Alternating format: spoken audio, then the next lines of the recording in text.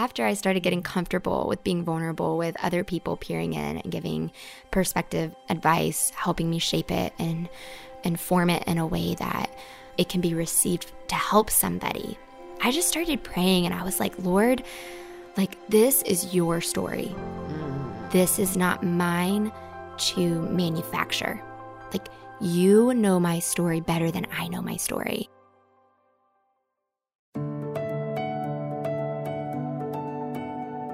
You're listening to God Hears Her, a podcast for women where we explore the stunning truth that God hears you, He sees you, and He loves you because you are His. Find out how these realities free you today on God Hears Her. Welcome to God Hears Her. I'm Elisa Morgan. And I'm Erin Eddy. And we all have a story to share. Whether you're writing a book or just sharing with a friend, bonding with a coworker, or being vulnerable in front of a large group of people. So, let's spend some time talking about our stories and why it's important to share them with others. And since you just finished writing a book, Erin, you should have plenty to talk about, right? I would love to hear more about your own journey of learning to share your story. So let's get to it. This is God Hears Her. Erin, So Worth Loving is a bit like a memoir, so it's your story. Now, it's your story on a specific topic, but you're very vulnerable. You're very honest. You share your not so great choices as well as your better choices. You share the process, not just the product of your learning.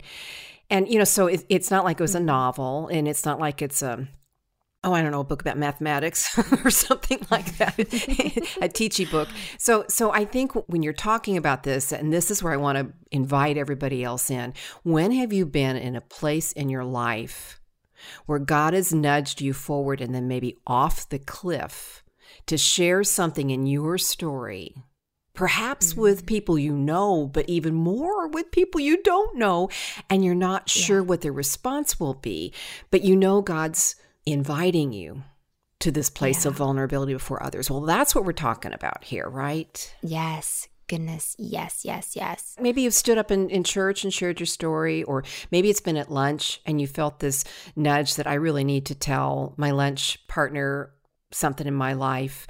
Or maybe it's at work and you're with a coworker and you're online and it feels incredibly distant, but there's something between you and you feel like God's asking you to unzip and go there, Yes. Yeah. So I think we've all been in that space.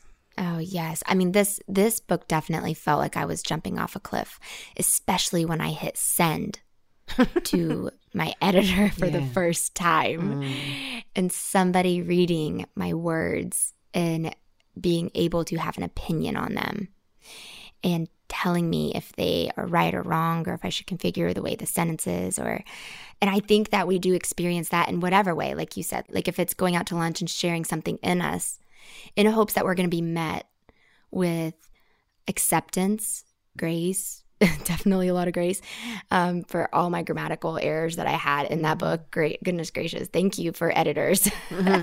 I love ellipses.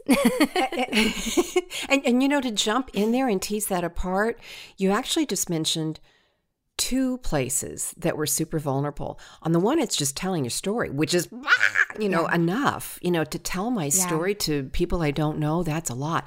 But then it's the way you tell your story, or the way you do your job, or the way you teach, or the way you parent, or the way, so, it's like pulling apart your words, when chapters come back to you in your computer and there's red instead of black typing, you're like, whoa, so you've got two levels of vulnerability. One is your pure story, and the other is how you share your story, your methodology, if you will. Why do you think we have fear in sharing our story? Where do you think that comes from? Let me throw this out there. I remember reading a quote, and this is from Jacqueline Kennedy Onassis, and you might remember her as having been the First Lady with President John F. Kennedy and then his widow. Later, she became a book editor. Amazing. She spent a long time in her life in a New York publishing house. And I read a quote in a news magazine one time where she said, "When we share our story, we give away a piece of ourselves that we can never get back. That paralyzed me because I was writing at that time a very vulnerable book too. And I thought, well, I'm not going to write this then. I don't want to give away pieces of myself I never get back. But I think what she meant is that when we share our story, no matter how pure or clear we are, we put it out there. And the reader or the listener, if it's an audiobook, can do with it whatever they want. They can make whatever interpretation they want to. Let me give another example. When I was new in my role at leading MOPS International, Mothers of Preschoolers, I had to give this talk. And I was trying very carefully to open space for all mothers to be included in the ministry, whatever their choices were, wherever they were serving, however they were mothering. And I remember afterwards, this one woman came up to me and she said, "Thank you so much for saying that women, moms of preschoolers, can be in the workplace. Thank you for advocating for that." I said, okay. And the next woman said, "Thank you so much for saying every mother of preschooler needs to stay home with her kids." And I went, and I had been very careful to say kind of neither in terms of a yes or no, an ultimatum. Yeah. But listeners hear, readers see through their own grid. So when we put our story out, as you're talking, Erin, I think there is a reality of we do have to let go of it and let God use it. And that can be uncomfortable. Oh my goodness, it can. There is a book when my landlord gave me when I was sharing how like the process of writing a book. So it's called When People Are Big and God is Small. And it talks about the fear of man over like the knowledge of who God is and what he can do with us. And I started just like peering into that book and reading different pieces of it. And I started realizing the reason I was fearful to pursue something that was out of the ordinary, something that I don't feel qualified in, something that I feel maybe insecure in, was really not the confidence in what I think God can do through me, but more of the fear of what people are going to think of me and fear of judging me. It's like being on that other side of the table where you're vulnerable. I realized that I was starting to feel that way. Like that's kind of how I lived a lot of my life in different areas. Does that resonate with you at all? Yeah, duh. Yeah. You know, I mean, all the time. Yeah, and so what I want to know, Erin, is, you know, here you are a year and a half later, and your baby's out in the world, and your words are out in the world, and your story is out in the world, and all of our listeners, I just so encourage you to open her book, So Worth Loving, and read Erin's heart. You know, how have you come to grips with it and even to peace with telling your story? You know, I started after, you know, I got through the first wave of submitting the manuscript for the first time, and there were so many back and forth times this last year. It was like, oh, they're gonna love it, there's not gonna be that many edits, and then it like came back as like a bloody mess. And then I'm like, did they like anything? I'm amazing. No, not. But see, right there, I want to tease that apart. Yeah. Just because you had red all over your manuscript, just because they used red ink to say nope, that doesn't mean your story. Or you have no value, or did it wrong, or blech, you know, and you teased those apart, didn't you? You were able to begin to pull those apart and go, oh, wait, right? Yes. Well, so I look closer at the red bloody mess on the manuscript and I see it looks bad, but it's really not that bad. They're just trying to help me tell my story better by helping delete helping with a run-on sentence.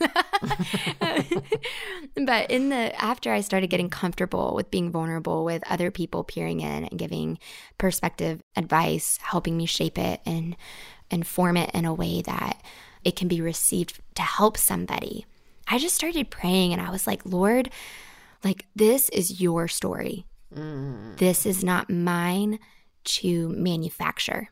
Like, you know my story better than I know my story. And in the process of the book, I would just pray every time I looked in, to what I was feeling about the journey of it when I was writing it, when I was receiving an email from it, when I was thinking about marketing and thinking about just, book sales and all those things, those external pressures, that you see and you experience. I just kept praying like, God, when I look into those things, you speak up. When I look in, you speak up. Replace any thought that is going to mislead me down a path that's not honoring to my story and what you have done with my story. Lord, just disrupt that thought. Replace it with your thought. And I just kept praying that over and over and over again. And I share a story in the book. It's in the second chapter, I believe, and it's called Uprooted. And I share about this tree on my parents' property that I go home one day. I remember this tree just being this most beautiful tree on my parents' property. And they have 16 acres and just beautiful country land in North Georgia. And it had been just uprooted and it was laying down on its side. And all the roots of it were just exposed. And there was a gaping hole in the ground. And I just remember being like, what happened to this tree? Like, what happened to it? But I did feel a little bit in the book process like I was uprooted and all my roots were exposed. And there is opportunity for people to look in and speak up about what they see.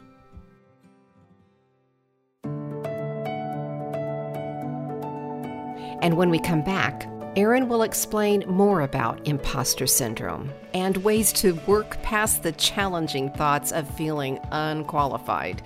This is God Hears Her.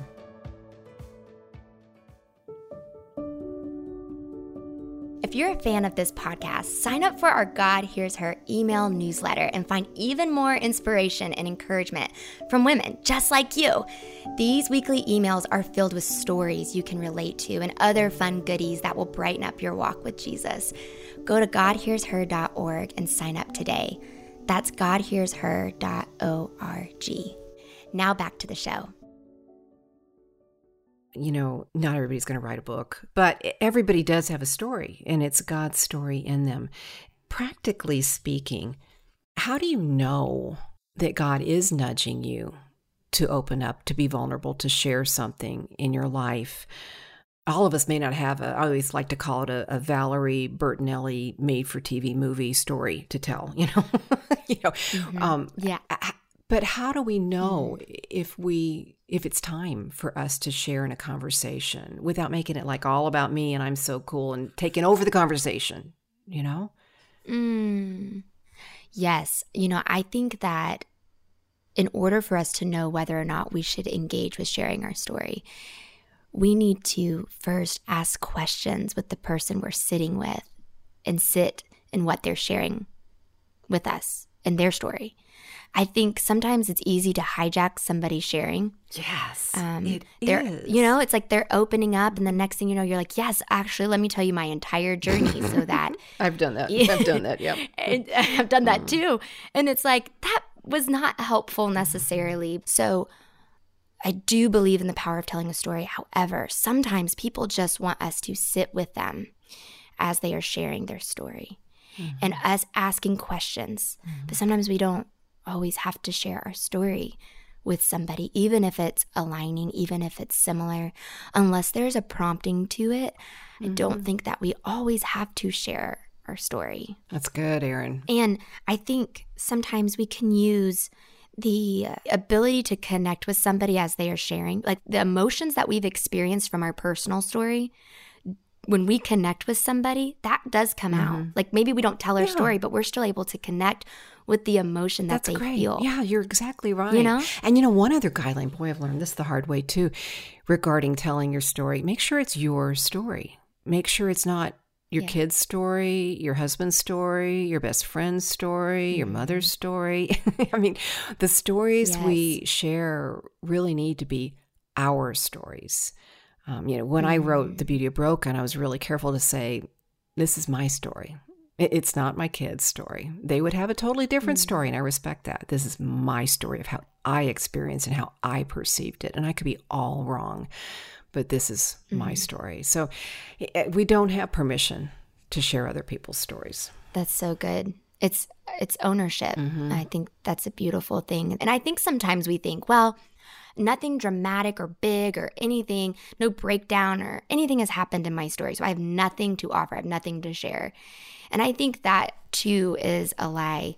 I think that is a lie of the enemy, because I think that we are so intricately wired and we are so different and unique in so many different ways that he wants us to believe that we aren't qualified to share a story, or we don't have anything to share or offer to somebody because it doesn't look like X, Y, and Z. And I think that we can still have, whether it's big or small or little or however you want to define your story, I think that God uses big and little and all over to reach somebody else. And yeah, sometimes we don't have to share our story, but then sometimes I think we do. And I don't know, I think scripture is an example of, helping somebody feel less alone in their story. When I read scripture and I see how heartbroken David was, I feel less alone. So I do think that stories, and when he's a roller coaster, David is a roller coaster of emotions. Mm-hmm. And I'm like, oh, thank goodness there's somebody that, not the only one, So, I mean, we've talked about this, you've written so many books and shared your story in so many different places. And then you have a blog where you share women's stories. And how do you, and what have you seen when you share your story? How do you share it in a way where it's not centered around you,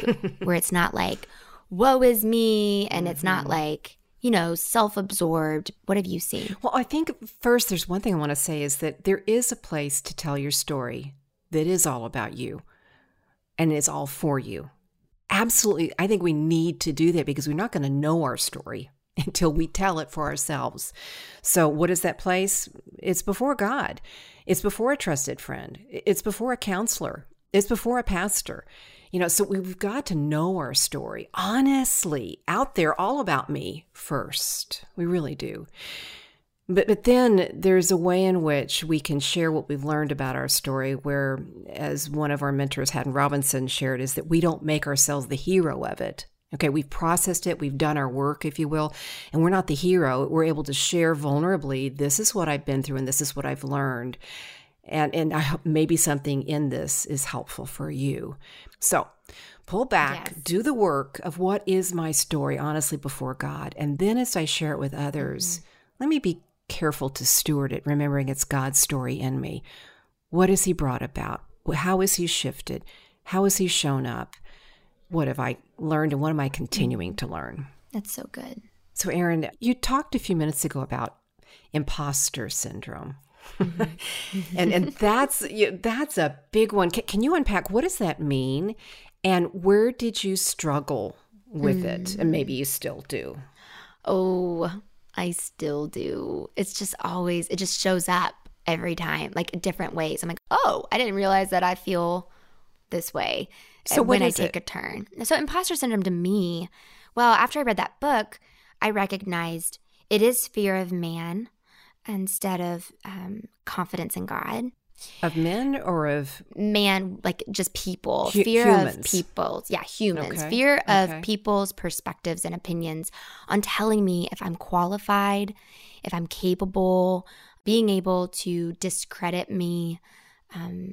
Who am I to think? People are going to find out that I am actually not that smart, or I'm just not that much of an expert at X, or I'm not that good of, like, if somebody's listening, like, I'm not that good of a mom. People are going to find out I'm not that good of a mom, or I'm not that good of a friend, or I'm not that good of an employee, especially if somebody's excelling quickly in their career. It's like, people are going to find out I'm not that good. Like, you almost feel unqualified. Like you're an imposter. Like I'm just a fake. And I've been able to pull it off on these different platforms and these different roles in my life and my job. But if anybody really found out, they would see, oh, she is so not. I mean, just not. Exactly. Right? Okay. Yes. It's like feeling like you're going to be exposed and people are going to find out you're a fake. Yeah. And where did you stumble into that in the process of sharing your story? I think it was over time, for me, words that were spoken over me. So when I started pursuing something, those words that had been spoken over me from my past start rushing in. And then I'm starting to agree with them. I'm like, yeah, who am I? They are going to find out. Can you give an example? Oh, yes. I've shared in the past, like, people have said to me, like, I shouldn't be on stage. I'll normalize divorce for young girls because of my past. And so things like that, like I know I've shared that story before. Those types of thoughts come rushing in. Well, Erin, you got a book. Like, you shouldn't be sharing your story. You're going to normalize these things for people. Or, I've had friends say things to me, just even side conversations that I've carried with me. Have you ever had? Yeah, that just stick with me. Have you experienced imposter syndrome or anything like that? Please tell me, am I alone? Am I alone? You're not alone. You are not alone. I mean, honestly, Erin, I'm a 60-year-old woman, and I am still struggling with it. I mean, I get to host Discover the Word with these three amazing men and Brian, our producer. And I just think, I don't know the books of the Bible in order. And I'm supposed to be leading everybody in Bible study. I have a seminary degree. I have a master's of divinity. But y'all, it was 40 years ago. I don't remember half this stuff. And so I constantly go, you don't know what you're doing. And I do think it is kind of, if you will, the enemy's voice over us, just hissing this kind of, you're a fake, and if anybody finds out. So how do we combat imposter syndrome? Because if we listen to it, we would sit in our closets and never open our mouths, never share our story, never be who God made us to be, never let anybody take a peek inside who we are. How do we cope with it? How do we manage it? What I've been learning, because I feel like I'm still learning this, but in writing my story and then working through the fear of sharing it with people, knowing they will have opinions and criticism, some constructive, some hurtful. All of the thoughts that I have said to myself, like, you're unqualified, you're fake, people find all those things. In the last 2 years, wrestling with those questions, those thoughts, I have just asked the Lord, God, like, what do you think of this thought? Yeah. And so I think seeking intimacy with him has helped me with reprogramming the imposter syndrome type thoughts. I'd love this is very concrete, to write it down. And I think I want to, just from my life, to add to that. When we hear an accusation, a negative response as we share our story, whether it's our story or the methodology, the way we share our story or the way we live it out, okay? Maybe we tease apart and go, is this comment reflective of what God says is true? If it isn't, we really need to put it aside. We need to look at it carefully, evaluate it, but then put it aside. And if the comment is reflective of what God says is true from Scripture, then we need to really hold on to it. I can remember when I first shared with my boss, the chair of the board at MOPS, that my teenage daughter was pregnant. And I thought, I said, I think I should resign. Obviously, I'm a failure as a mom. And he said, Elisa, why would we want you to resign? Now there's one more mother of preschoolers in our world, one more mom for us to reach. If we could, Erin, could we just kind of offer out some tips or some guidelines here for every one of us who feels called, because we all are, to both understand and then share God's story in us? Because we're talking about a lot of things here, and I just want to summarize them all up. You've talked about how you began to understand that the feedback you were getting was not to tear you down, it was to make it better. It was to make you better. Yeah. Can you talk about that for a second more? Yes. I mean, I think our ego wants to only hear positive things, but we can grow from constructive criticism. And I think that's the sharpening of our skills, sharpening of our talents, sharpening of sharing our stories, is when you do receive feedback. And I remember you reminding me, when you receive constructive criticism, look at it and ask the Lord, is this something that I should take, or is it something I should let go? And that has been so helpful for me, Elisa, because I can take all constructive criticism and then go, I am all these things, almost so dramatically. But taking it, holding it, looking at it, and just going like, Holy Spirit, like, what do you want me to know about this? Should I keep it? Should I let it go? That was so helpful when you said that to me. So, man, yeah, when I think about us sharing our story, I think about how much the enemy does want to keep us entrapped in our thoughts, thinking that it won't help somebody, or it won't help the next mom, or it won't help our friend, or it won't, like, he wants to keep us in those thoughts. And then there is a healthy way I think in asking the Lord, like you said earlier, where do I share this story? When do I share this story? When do I share parts of this story? Because I think sometimes with social media, we almost can leak out some of the things that God hasn't yet healed in us. So and also helped us just process. I think sometimes we think we have to like overshare. We almost overshare on social media. And I think we do that because we are still seeking for people to validate us instead of receiving the validation that God has already given us. So I think one, it's like identifying, what's the motive and why we share, identifying what type of criticism can we take in and let go. Those are some immediate thoughts. I know I'm verbally processing, but those are some immediate thoughts that I have as it pertains to sharing our story and letting go of being fearful of others. One more question, Erin. During the process of writing and now that the book is out there, how have you grown in your understanding that God sees you and he hears you and he loves you? How has it brought that reality home in your heart? I think some of the things that I write about, like the childhood wounds, relationships, poor choices I've made, when I started not only like thinking about them, but really putting them down and then knowing people were going to see them. There were days, Elisa, that I would just be kind of paralyzed by fear and anxiety to just be vulnerable. And it was really being vulnerable with the Lord and trusting in him and what he will do. And when I would pray that prayer, Lord, when I look in, you speak up, he actually met me.